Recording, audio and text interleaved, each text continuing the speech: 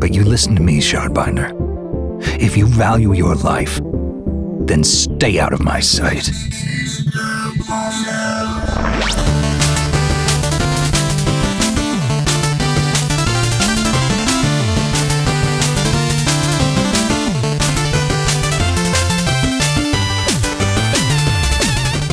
Hej och välkomna till Sista Bossen, avsnitt 88. En podcast om tv-spel och lite tv-spelsmusik som drivs av mig, Felix. Och mig, Söder.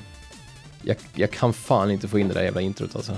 Det går inte. Hur många gånger sa jag hej nu? Ja, men det var inte så många som det brukar vara, eller på att säga. Men det var några där jag, som vanligt när Felix gör introt så sitter jag ändå och gör någonting annat. För jag vet att det kommer att ta ett tag innan han hittar rätt liksom. Men välkomna. Tack, eller på att säga. Vad skönt att vara här liksom. Jag är jävligt nyfiken. Okej, först innan jag glömmer den här skiten. Pierre, en av minibossarna, har kommenterat att jag fuskade på förra listan. Du är ute och cyklar. Ja. Det är mitt svar. Ja, han är inte helt ute och cyklar. Han är ute och cyklar. Det är han inte. Nej, men jag tänker så här, att vi skulle bara bygga ihop världens bästa spel. Dragons, vad fan hette det? Någonting med Dragons of Dragon, tror jag. Dragon Robots of Dragons. Tror jag. Världens bästa spel. Och jag tror fan inte vitrinskåpet gällde förra listan. Nej, vi vill ju bara ha någonting att jämföra med. Pierre har ju rätt i sak här. För du nämner ju Faye och du pratar om Xenogears. Och Xenogears är ju på din, i ditt vitrinskåp. Ja, men det är inte Xenogears. Och det var ju inte karaktären Faye heller som var listplacering. Utan du var ju en karaktär som... Så att jag som ändå nu får vara någon form av bödel och domare i det här. Jaså? Ja, men det är klart det är. Ja, okay, visst. Jag håller med Felix om det. Att du var inne och tassade på det. Du satte det flottiga fingeravtryck på glasskivan. Flottiga lägger han till. Flottiga fingeravtryck på glasskivan till dörren. Till vitrinskåpet. Men du kanske till och med öppnar den lite på glänt liksom sådär. Så det kom ut lite så unken luft. Men du var aldrig inne i vitrinskåpet. Okej, jag tryckte min fetlagda näsa mot det, tror jag. Så att jag väljer att... Och du fick ett straff sist. Jag väljer att... Ska du låta mig gå nu här, domare? Liksom? Absolut. Men du fick ju ett straff sist när du var tvungen att lägga in couch co-op på i ditt vitrinskåp. Ja, just det. För första gången vill jag in liksom en genre eller en term i vitrinskåpet. Så jag känner att det känns onödigt att lägga till mer där just nu, för tillfället. Du har väl också någon special, apropå det då, om vi bara... visst har du också en specialregel? Du har ju ett spel som du inte ens får andas. Typ. Ja, precis. Så precis. Nu måste jag ju nämna det där som det är elefanten i rummet. Så det är ju Shadow of the Colossus. Så jag måste ju undvika det på alla sätt och vis. Det är liksom extra långt. Det står längst in i mitt vitrinskåp. Det står liksom, eller högst upp kanske man ska säga då. Ja. Det står liksom på en hylla över alla de andra. Med all rätt, för det är mitt favoritspel genom alla tiderna. Tror jag. Min topp 3 går ju liksom, den ändras ju från dag till dag. Men den är ju där uppe. Jo. Så våra vitrinskåp är ju ganska fulla med skit just nu. Det är trist i sig. Men den här gången så kommer du undan då, eftersom du... Vänta, hur ligger... nej, jag ska inte fråga vilka som ligger i mitt. Jag får fan hålla reda på det själv någon gång. Det får du faktiskt. Jag har skrivit ner alla mina, tror jag. Det här är som fucking Karatposten, kommer du ihåg när man läste Spara och slösa? Eller nej, det var ju på tv när det var Spara och slösa. Eva Röse och Alice Bah Kuhnke. Alice Bah Kuhnke var slösa liksom. Då var det bara Alice Bah, va? Ja, hon köpte godis och hennes tänder blev bruna liksom. Så, ja. Och Eva Röse hade flätor och log för att hon hade spargris typ. Det är ju du och jag där. Ja, men det är det ju. Det är det ju. Frågan är vem som är värst. Nej, men om sanningen ska fram så är ju ändå, om jag var tvungen, om det blev en sån här Would you rather, då är jag ju hellre Alice Bah Kuhnke än Eva Röse. Ja, du trivs ju i slösa-rollen liksom. Men å andra sidan, jag trivs ju i spara-rollen. Jag tänkte bara som person. Ja, generellt. Liksom. Ja, jo, det är sant i och för sig. Hon har ju haft någon jävla ministerpost liksom. Ja, Eva Röse har inte varit i närheten.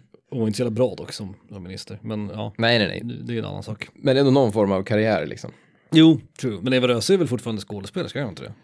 Hon känns som en sån här Dramaten... Snäppet under podcastare skulle jag säga. Dramaten skådespelare. Vad tror du om det? Ja, fan. Jag har ingen större respekt för Dramaten skådespelare. Det ska ju gudarna veta. Men visst, framförallt manliga. Det borde vi göra. Att vi, istället för att lägga in spel i vitrinskåpet så kan man lägga in så här någonting vi inte får gnälla på. Oj, ja just Visst vore det kul? Alltså någon sån Ja, här... det är sant. Det är sant. Nu får inte du nämna någon valgrenare eller typ... Du får inte klaga på den här... Du får inte klaga på lootboxes liksom. Nej, precis. Ja, det är fan sant. Det tror att vi inte gjorde det innan det här avsnittet då. För det här avsnittet har vi ändå lite... Vi har ju varit inne på avsnittet som ni ser, alla som kan läsa, höll jag på att säga. Ni ser ju att avsnittet är dealbreakers. Och vi vill ju, innan vi förklarar exakt vad det är, så vill vi lyfta ett varningens finger. För att det finns 2 andra listor som det här kan kanske blandas ihop med. Men som ändå inte är samma sak. Vi har besvikelser och vi har nej-tack-listorna. De här har vi gjort förut, det är för några avsnitt sedan. Nej tack var inte alls länge sedan, va? Det är bara 4-5 avsnitt sedan tror jag. Där vi var liksom så här, det här är spel som vi aldrig kommer att spela eller som vi aldrig kommer att ta tag i. Och det här är ju nästan, tangerar ju det här på ett sätt eller annat. En dealbreaker som ni vet, det är ju någonting som avgör om man gör någonting eller inte liksom. Att om du tar det här jobbet men lönen är dålig, okej, den låga lönen är dealbreakern liksom. Och i det här fallet då har vi bara liksom förlängt det här konceptet till spel. Det är också den här, du sa en förenklad, eller en liten... En liten beskrivning av liksom temat. Precis, en liten beskrivning. Det är väl det att om du hörde mig förklara spelet för dig och jag nämnde någon av de här grejerna, så skulle du känna, nej, inget för mig. Precis, om du skulle säga liksom, ja men Koji Kondo har gjort musiken, ja, jag lyssnar liksom. Det är gjort av... Corey Barlog då, säg. Och du säger, jag lyssnar. Och så skulle du säga en till grej. Det här Dragon Robots 2 du pratar om nu. Exakt. Och så skulle du säga en till grej. Typ, om det är också framsidan är ful. Och då skulle jag säga, nej, då vill jag inte. Det är ju dealbreaker då. Nu var det bara ett exempel med fula framsidor, för det är ju ingenting som är en dealbreaker. Men, så jag har liksom 10 stycken, inte spel och inte nödvändigtvis genre. Skulle typ en ful framsida kunna vara en av dina listplaceringar? Eller har det varit mera, ska man säga, specifik än så? Typ framsidor som innehåller bla bla bla. Jag har varit både och. För jag har varit väldigt specifik här. Ja, jag har försökt vara så specifik som möjligt. Och det är som sagt, det är företeelser eller saker, det kan vara mekanismer, det kan vara... Men det är inte genre eller spel. Nej, samma här. Och det är inga personer. Jag tänkte på typ så här Hideo Kojima. Att någon förklarar för mig liksom att men det är det nya spelet i Metroid-serien. Och det är Koji Kondo som gör musiken återigen. Men det är Hideo Kojima som har regisserat det. Okay. Då skulle ju Hideo Kojima vara dealbreaker. Men jag har inga personer, inga företag. Nej, inte heller. Så nej, det har jag inte. För där skulle jag kunna ha typ, jag vet inte, företag som jag inte är så intresserad av. Typ Blizzard eller EA, alltså något sånt. Men ja, jag vet. Och det är också det här... Om jag drar det väldigt snabbt, men det här med att ju mer vi spelar, ju äldre vi blir. Vi är äldre än, vi är inte äldre än många lyssnare. Många minibossar är äldre än oss, tror jag. Det är möjligt. I vår ålder ungefär. Jag kan tänka mig att vi har några yngre rackare också. Men jag tänker mig ändå att både jag och du har blivit mycket öppnare. Bara under de åren vi har hållit på med podcasten. Ja. Spel som jag har sagt förr i tiden att jag aldrig i helvete skulle spela, sitter jag nu och njuter av liksom. Jo, så är det ju. Så jag tror att det har också blivit svårare och svårare att göra såna här gnälllistor, just för att någonstans tänker jag att men fan kanske. Ja, men jag tyckte det var svårare att göra typ nej tack-listan. För det här handlar ju mer om preferenser. Det här är ju mer så här, jag föredrar om ett spel inte har det här eller inte gör det där. Eller om det här inte hände. Liksom, förstår du? Men jag vill fortfarande kunna ha rätten att om jag om 10 år spelar något av spelen som faktiskt innehåller någon av de här grejerna, så vill jag kunna säga att men det var vad jag trodde då liksom. Det är ingen big deal liksom. Men sen har jag också rankat från 10 till 1 då, att de första, de kan jag liksom tumma på. De behöver inte nödvändigtvis vara stenhårda dealbreakers. Precis. Men på min plats 1, 2, 3 och 4 åtminstone, skulle jag vilja säga, om jag tittar på min lista, det är verkligen, det ska fan mycket till. Om ett spel gör någonting av det här, då måste spelet vara riktigt jävla bra i övrigt. Alltså, ja, det är Döda havsrullarna, höll jag på att säga. Det är 10 budorden liksom. Ja, det är men skrivet precis. i sten. Precis. Döda havs, ja. Någon form av referens. Men jävla, telefonen är på flygplansläge. Nödraketen. Öppna. Det här är Norrlands guld. Ja, det är korrekt. Och jag tror inte att någonting i den titeln stämmer riktigt. Det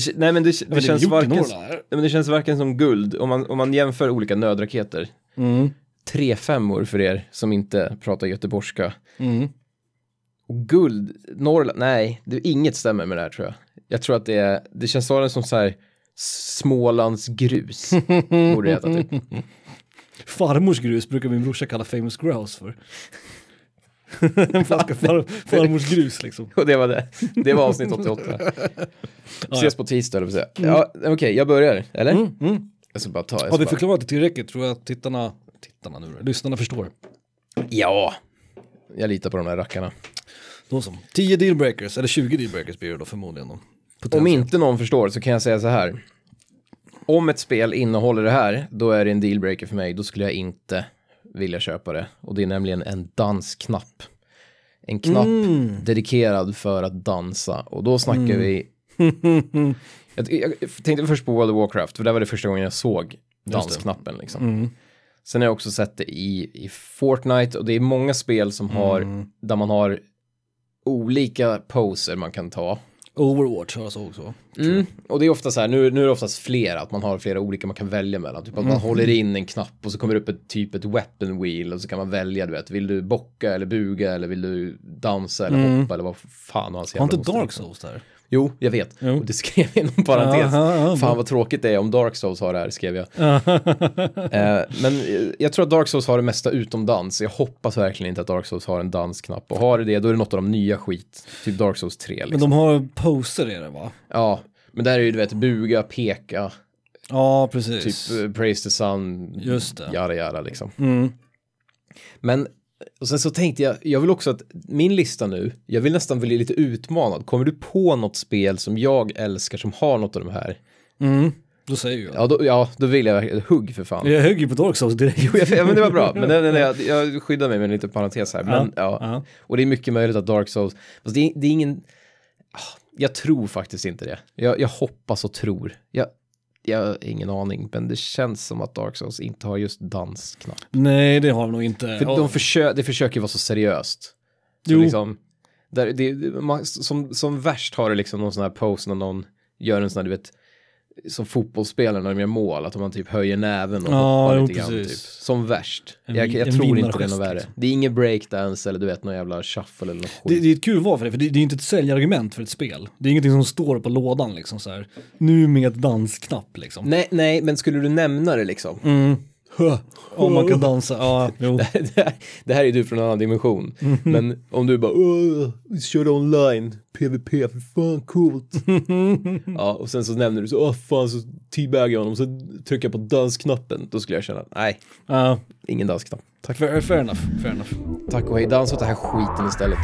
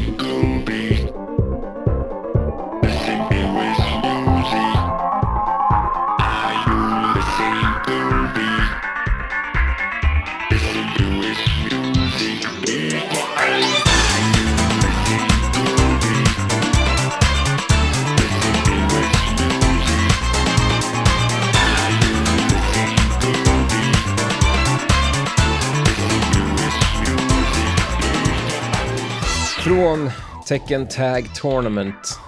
Låten heter Xiao Yu. Ja. Jag orkar. Måste jag veta vem som har gjort den också?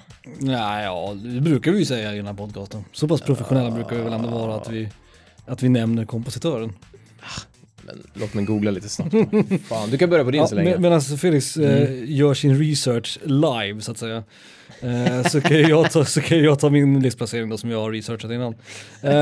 Min plats nummer 10, som sagt, och som jag nämnde då, är ju att ju äldre jag blir, desto mer jag börjar släppa på många av de här dealbreakersarna. Och nummer 10 är väl en sån. Och det är någonting som störde mig mycket, mycket mer när jag spelade tv-spel i min ungdom. Men idag så spelar jag faktiskt en del spel.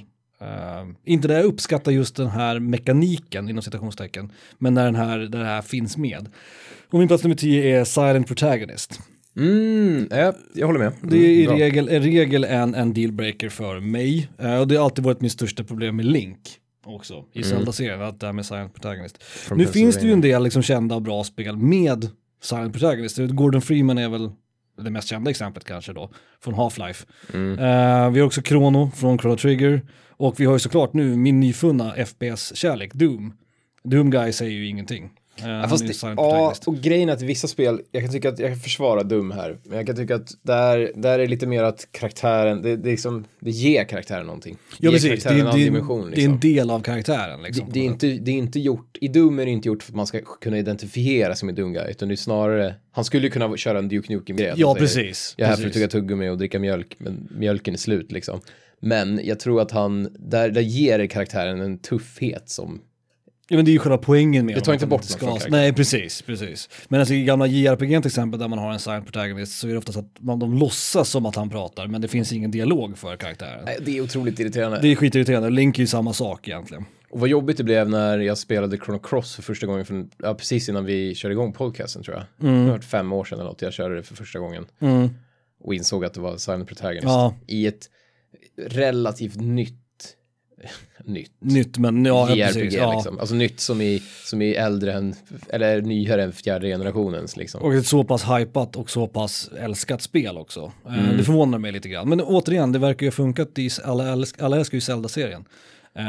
Och Link har ju aldrig pratat liksom. Så att någonstans så förstår jag ju att det inte är en dealbreaker för mig längre. Men å andra sidan så tror jag inte att det kommer vara ett problem för mig i framtiden. För att det här med Silent Protagonist tror jag kommer att dö ut.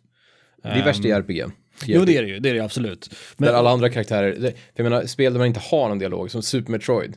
Hon springer runt på en jävla planet med jävla igelkottar och skit. Och de pratar ju inte med henne, så då känns det jävligt onödigt att hon ska ha dialog. Men hon är ju en annan typ av silent protagonist, precis som Doom Guy, som du nämnde. Att där finns det ju mer också en anledning till, alltså det är ju en del av karaktären på ett sätt. Ja, men precis. Nu kan man väl argumentera att det har blivit det för Link.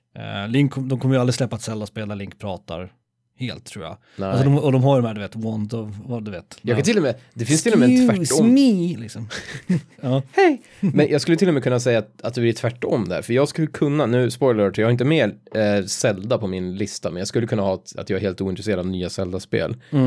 Men om man släppte ett Zelda-spel där Link pratade, det skulle höja intresset så jävla mycket för mig. Absolut. Ja. Och jag tror att i framtiden också, alltså nya spel kommer ju inte att släppas med silent protagonists. Det kommer ju inte att hända. Nej, alltså, det finns ju ingen anledning längre för mycket att göra det. Mycket FPSer, liksom. Kanske. Skräckspel och det är sant. Men återigen, det ligger lågt ner på min lista. Vi ska köra en låt också. Vi ska lyssna på, apropå JRPG'n, inte silent protagonist dock, men första Grandia. Theme of Grandia, helt enkelt, av Noriyuki Ishibatara.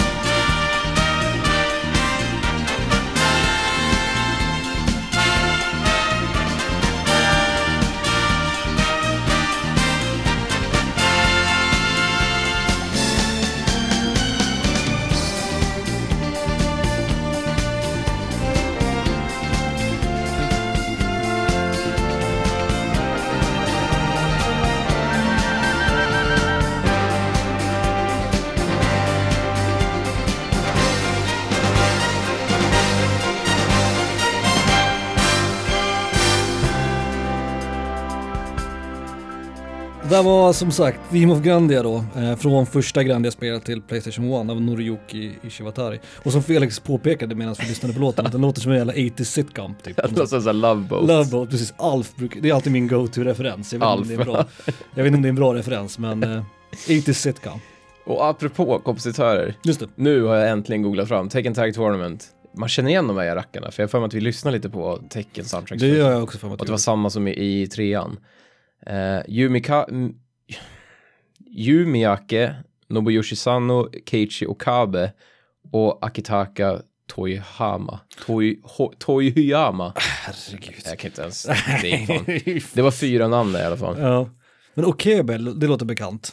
Ja, och Yumiyake vet jag att det är nog... ja. Men de kan ju ut musik till andra Namco-spel också. Tekken 3. Katamari. Där känner jag igen från Katamari. Ridge Racer 6. Ja, det säger inte så jävla mycket. Nej, men det är Namco. Rimligt. Ja, det är ju verkligen in-house Namco liksom. Ja, precis. Okej, på plats nummer 9 då, I guess. Vi pratade om det här faktiskt idag, du och jag. Fast när det gällde brädspel. Jag klarar inte av... Nu ska jag bli väldigt specifik här. Specifik.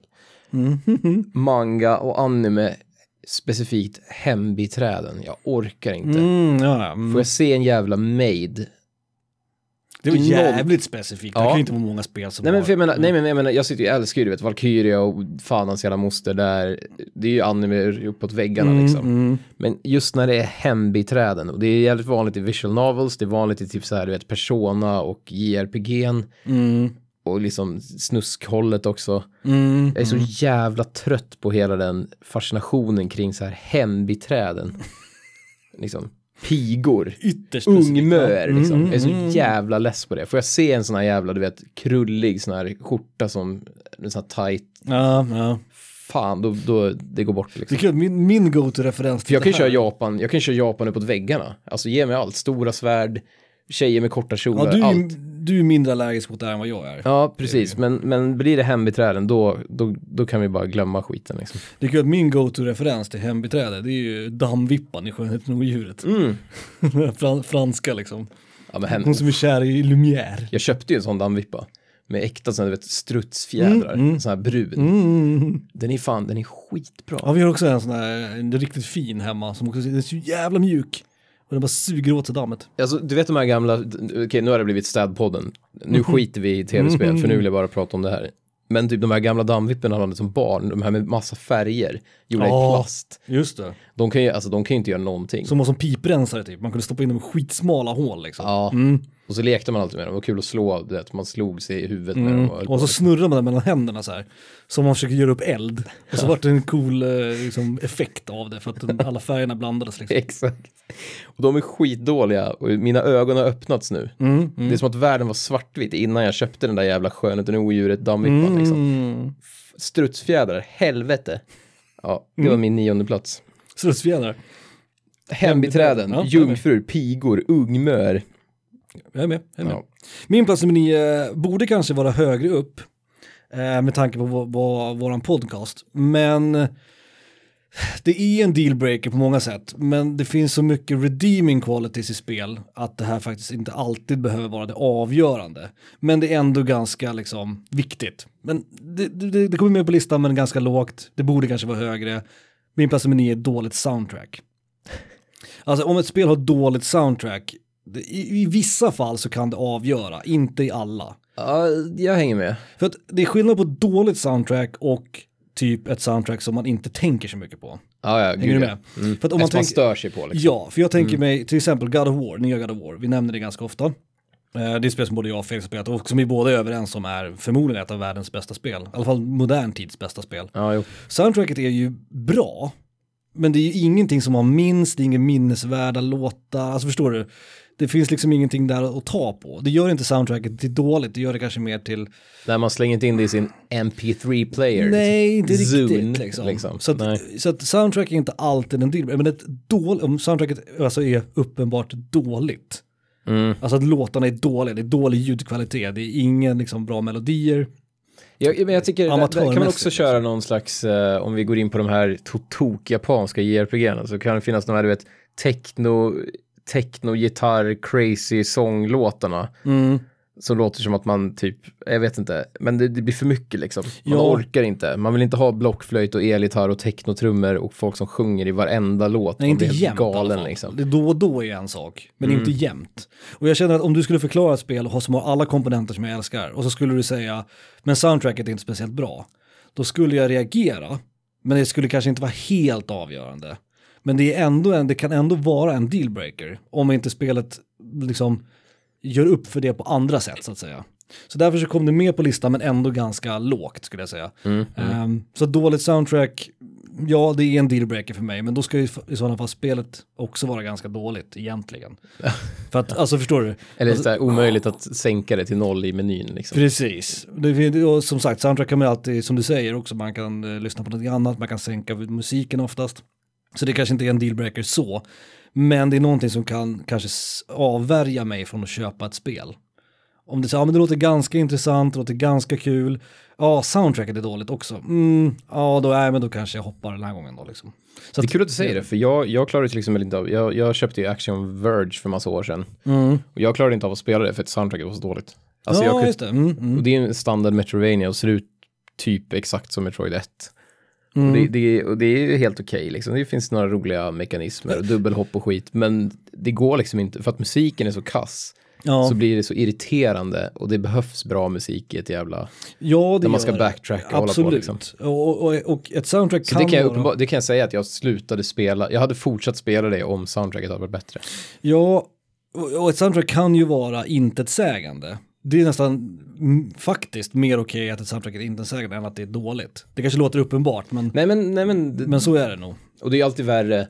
Det är värre när chip låter dåligt. När det är chipmusik. Absolut. Så plinkar och plonkar som hela mobiltelefon i huvudet liksom. Precis. Det går inte. Med moderna spel med orkester och så här, då kommer man undan med det mesta liksom. Om man tittar på Uncharted eller Assassin's Creed, det är säkert inte någon superbra liksom, musik i det, men det är heller inte så att det är dåligt. Nej, så det är sällan vi idag får ett dåligt soundtrack också. Så att det ska också sägas. Men det är en dealbreaker för mig. Ett riktigt dåligt soundtrack är en dealbreaker. Nej, jag håller med. Kul, den tänkte inte jag på. Så den kommer inte jag med. Nej. Det är ju tråkigt. Ja. På 8:e plats på min lista då. Jag har redan nämnt det här. PvP. Just det. Ja, det var det. Ja, men player versus player liksom. Du är likadan eller? Ja, alltså står det som en selling point, står det på baksidan liksom, eller du vet när man är inne i appstoren på mobilen och sen så står det PvP, då laddar inte jag hem det liksom. Nej. Det händer inte. Det kan ju vara ett mode i ett spel.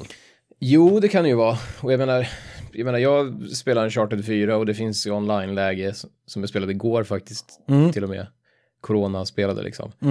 Och det är ju kul. Men om det hade varit det enda game-modet i spelet, då hade ju inte ens jag hade inte varit i närheten av det. Men då är det PvP only som är din dealbreaker så att säga? Ja.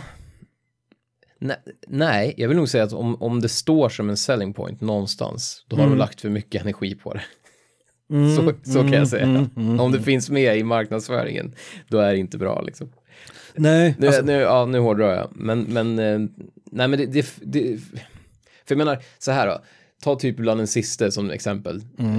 Det är ett skitbra spel och det är 100% story och det är fantastiskt på alla sätt och vis. Och det har ju ett multiplayer-läge. Ja, ett online-läge av något slag, ja. Och varför skulle man göra det? Varför skulle man förstöra det nej, absolut. Men man kan ju fortfarande köpa så jag ser ju inte det spelet som att det har ett PvP-läge. Jag ser inte det som ett PvP. Så det är väl mera liksom, jag tror inte det marknadsför det som det är. Du kan ducka bakom bilar och skjuta pilar i arslet på varann. Och ni kan teabagga och säga fula kommentarer om varandras mödrar liksom över högtalare. Eller så här, ja. Det är inte det spelet riktigt har. Nej, jag förstår vad du menar. Men också så här, om nya... inte syftet liksom. På nya God of War släpps om något år. Och så finns det ett PvP-läge i det. Du har vanliga storyn, men om du vill så kan du också spela det online. Då skulle du ju fortfarande köpa det. Det skulle inte break the deal så. Nej, för det är en meny jag aldrig ens skulle gå in i liksom. Precis. Men det är också att där skulle inte det är samma grej där. Det skulle inte marknadsföras som ett PvP. Nej, sant. Ja, okej, ja, men då är jag med. Det är PvP-marknadsföringen mer eller mindre. Som. Ja, precis. Eller liksom att det är för stor fokus på det, så att säga. Rimligt.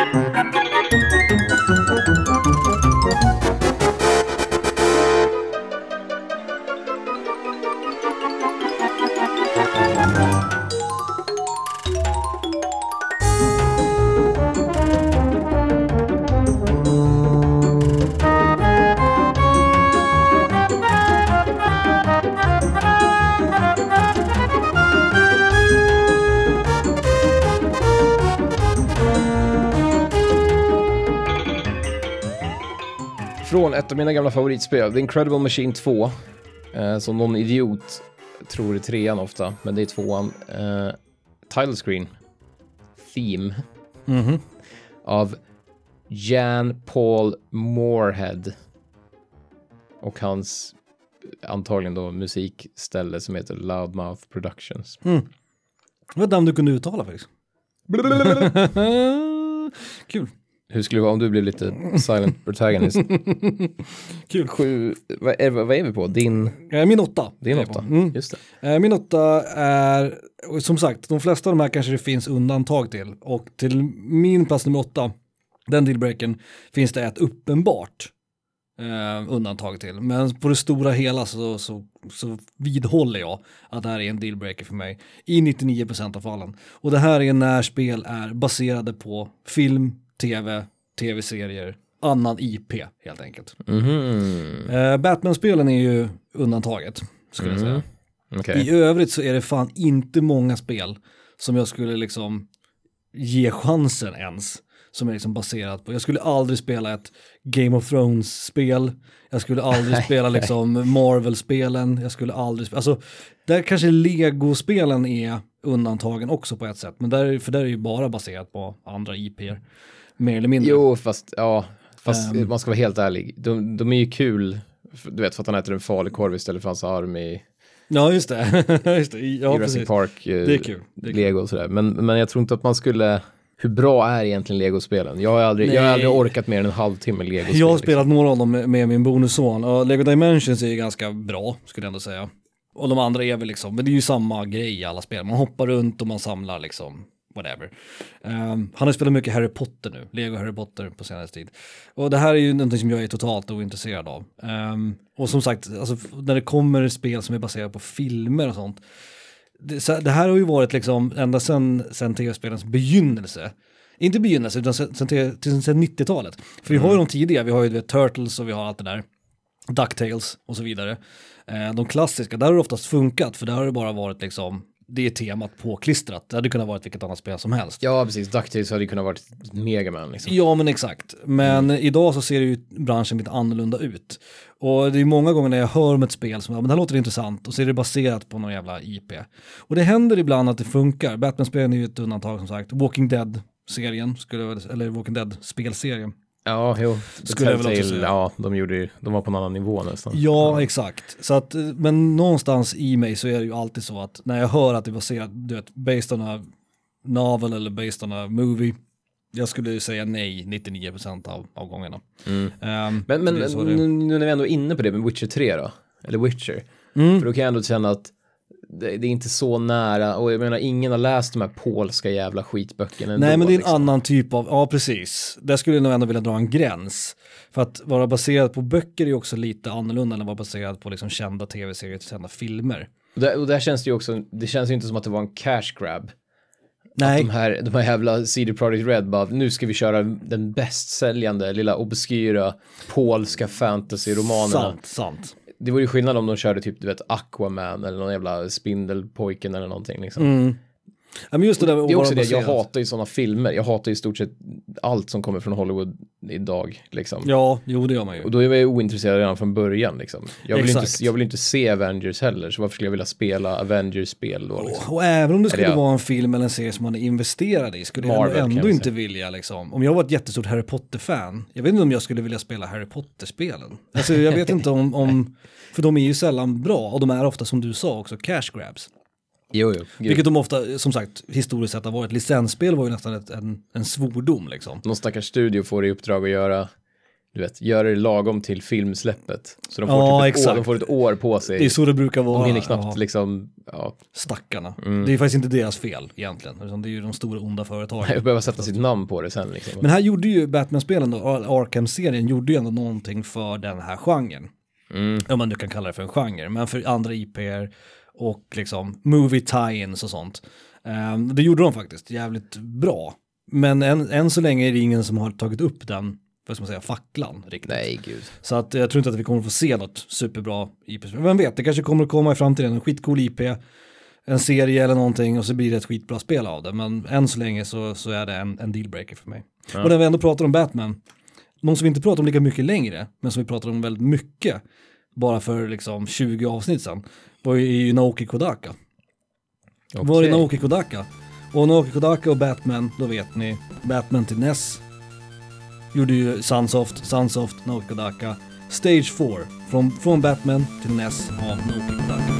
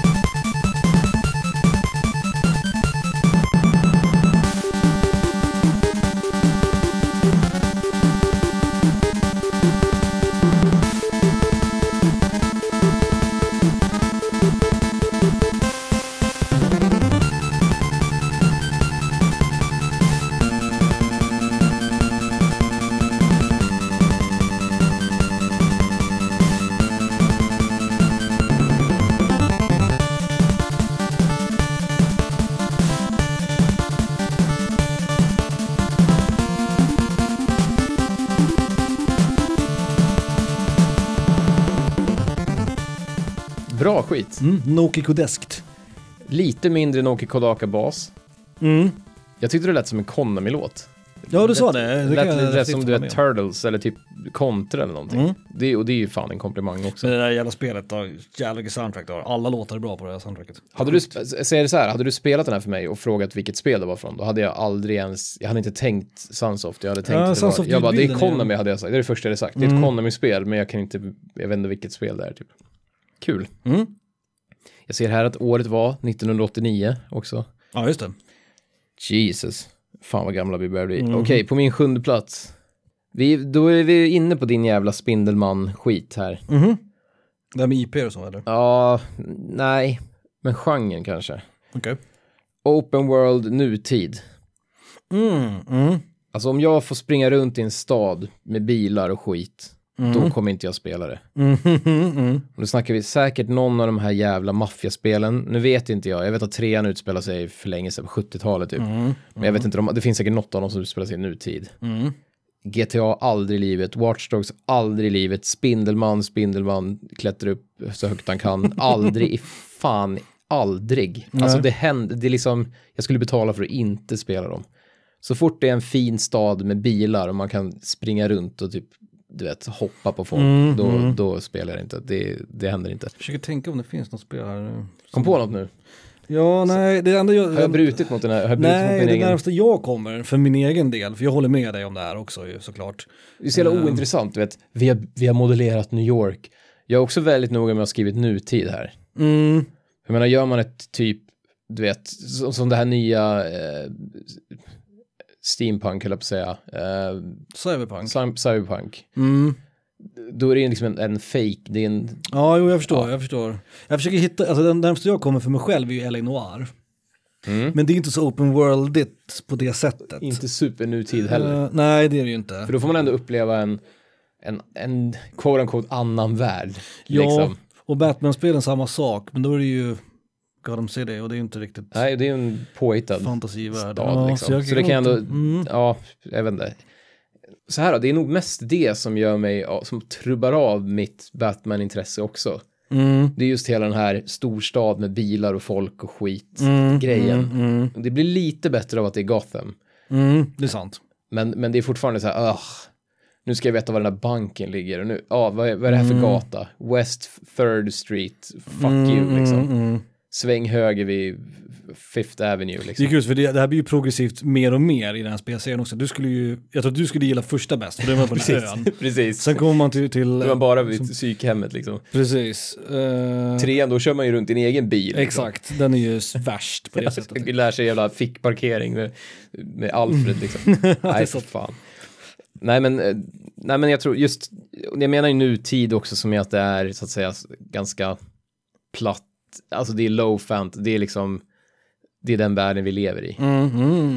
Spel som är modellerade efter att se ut som det här ska se ut som den här staden i det landet, och det ska se verkligt ut och det ska utspela sig nu idag. Ja, men jag är med dig på den här, alltså till 100%. Jag vill säga typ Division här, men Division är ju inte riktigt, det är någon form av krigsskitspel, online, skjuta varandra. Jag vet inte vad fan. Men där går ju de flesta de här in, förutom på att det är open world, men om man tänker på liksom Battlefield och alla de här liksom. Bara du vet, se de här, du vet, gator, så jävla ointressant. Kiosk. Kiosker och gator. Det är som att, du vet, alla bakgrunds, när de filmar så här, du vet, locations på typ Seinfeld och vänner liksom. Ett spel som ser ut som när de filmar coffeeshopen i Seinfeld liksom. Aldrig i livet. Jag är med dig, hela vägen. Ja, det var min 7:e plats. Ja, bra. Främst då GTA Watch Dogs, det var väl de som poppade upp. Men alla de här också som du sa, Mafia, Yakuza, Sleeping Dogs. Ja, Yakuza. Liksom. Och jag menar, visst, jag älskade Shenmue, men det var också 10-15 fan år sedan jag spelade det. Så det känns, jag vet inte. Jag vet vad det kanske är svära kyrkan. Jag vet, men det är åtminstone Japan, så det känns åtminstone lite mer roligt än... Och jag är fan osäker på en Shenmue håller idag, om jag ska vara ärlig. Nej, men det gör det ju inte. Det är ju så här, du sitter 20 minuter och åker truck. Liksom. I och för sig, det låter i och för sig jävligt kul nu när du säger det. Men fair enough, jag håller med dig på hela vägen på det här. Det är som, jag kan prata hur länge som helst om, men det är som att de har alla så här varningsklockor på så här klassisk game design. Liksom att nej, låt inte spelaren se på när gubben sover. Nej, okej, så gör de det liksom. Nej, det är lite så här, du vill inte gå till jobbet varje dag och tjäna pengar och sen gå hem när det är mörkt och gå och lägga dig. Nej. För att tröttmätaren har gått ner typ. Och det är allt sånt har de med i Shenmue liksom. Bra, jag håller med dig hela vägen. Min plats nummer 7, den här tar emot lite att erkänna faktiskt att det här är en dealbreaker. Med tanke på att jag ändå anser mig själv vara en ganska kritisk konsument och kunna ju liksom make up my own mind och sådär. Men någonting som jag har märkt på senare dagar framförallt, även när jag var yngre men framförallt nu, en dealbreaker för mig ofta är genomgående dåliga recensioner. Det är en dealbreaker oftast för mig. Alltså om en eller två av de här media outlets, om vi nu ska kalla dem för det, IGN precis till exempel, säger någonting, då lyssnar jag inte. Men om liksom överallt jag hör någonting om det här spelet så är det folk som har liksom kritik, folk som anmärker på saker, tycker att saker är dåliga och sådär. Så då köper jag det oftast. Alltså ju flera recensioner. Och det här låter ju rimligt. Alltså som en rimlig konsument så ska du ju titta på så mycket recensioner du kan, bilda din egen uppfattning, lyssna på vad de har att säga, pros and cons, och sen liksom gör din egen uppfattning om det. Men det är något som jag har märkt på senare dagar, att om det liksom aldrig kommer upp i mer än liksom det är okej, då försvinner liksom mitt intresse lite grann. För då finns det ju någonting i det. Och framförallt om det är samma saker som hela tiden upprepas. Liksom, om någon säger att kontrollen är dålig så har man det i flera recensioner.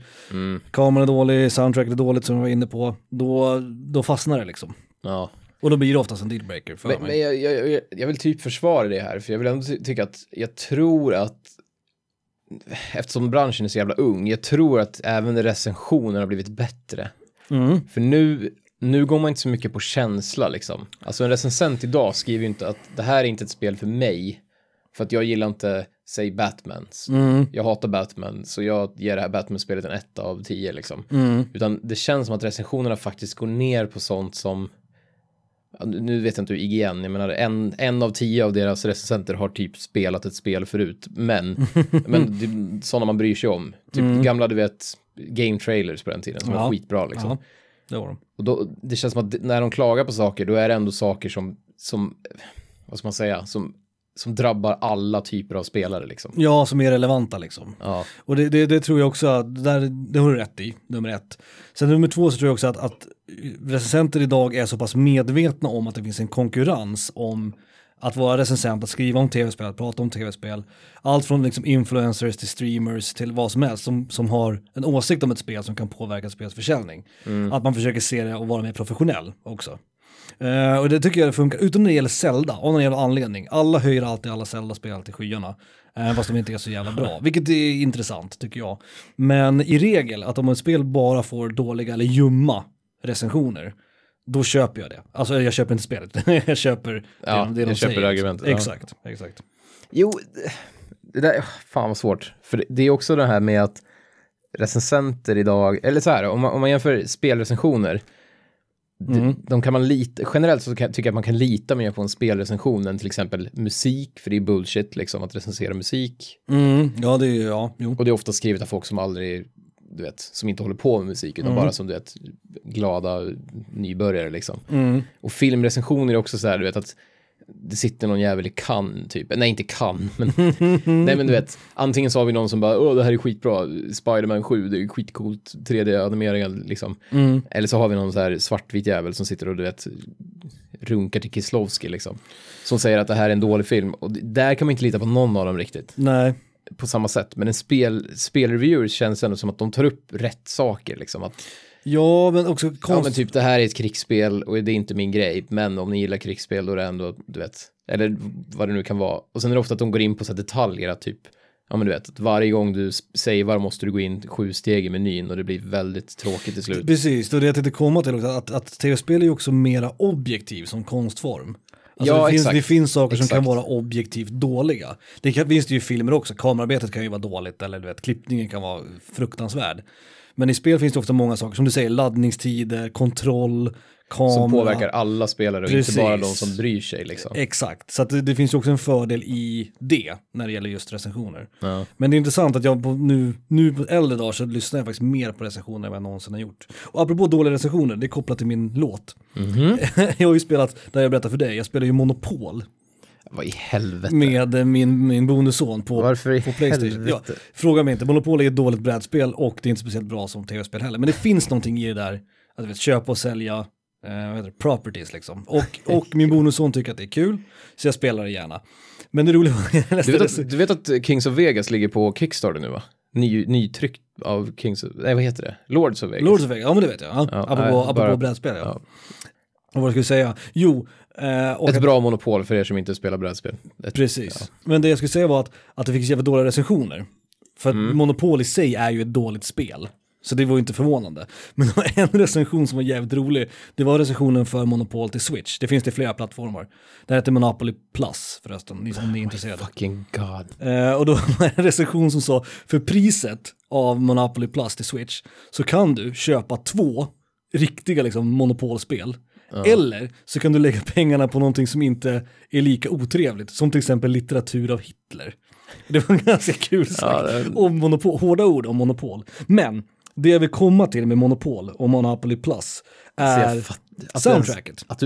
Okej. Det är ett väldigt roligt soundtrack. Det är men nu lyssnar jag lite. Ja, det är så här lounge-shit och du vet jazzigt och funkigt liksom, vilket är kul. Så jag kollade upp soundtracket. Soundtracket är alla monopolspel, digitala monopolspel som någonsin har släppts, är det samma kille som har gjort musiken till. Han heter Ian Livingstone. Jag vet inte varför, jag tror att han jobbar för Hasbro som äger rättigheterna till Monopol.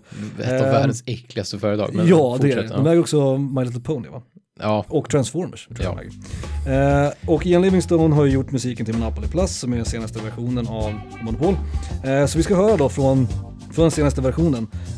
Låten heter Freeway version 1 av Ian Livingstone.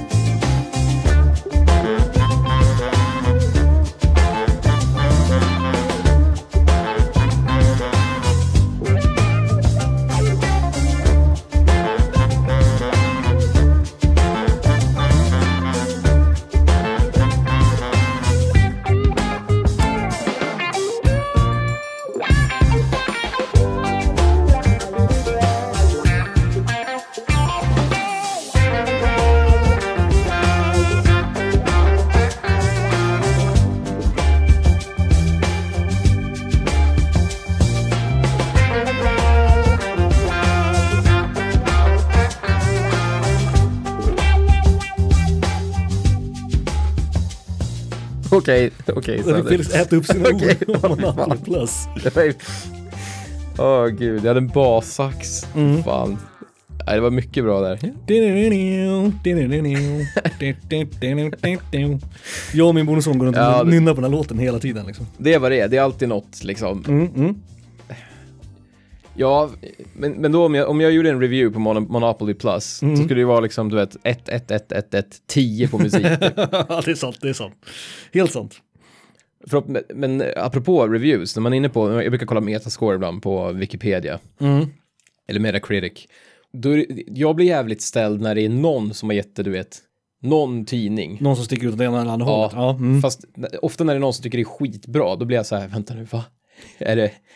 Är det något de andra missar liksom? Ja, men det är värre det än när alla tycker det är skitbra och sen är det någon som heter så här, ja okej, det var helt okej. För då litar jag ändå på majoriteten. Men när det är tvärtom, att du får bara dåliga reviews utom en som älskar det, då blir jag ändå lite så här, fan, tänk om alla andra bara är dumma i huvudet. Men det kan ju också handla om att, liksom, och det är inte ovanligt i den här branschen att många recensenter är köpta också. Nej, det är sant. Att man får review copies och man får, du vet, fördelar och man så här. Det alltså, som IGN har blivit anklagade för typ 100 gånger. Exakt. Din sexa, eller? Fy fan, min sexa. Ja. Nu vill jag att du utmanar mig här. Fy fan, alltså give me your best shot, motherfucker. Riktig person på omslaget.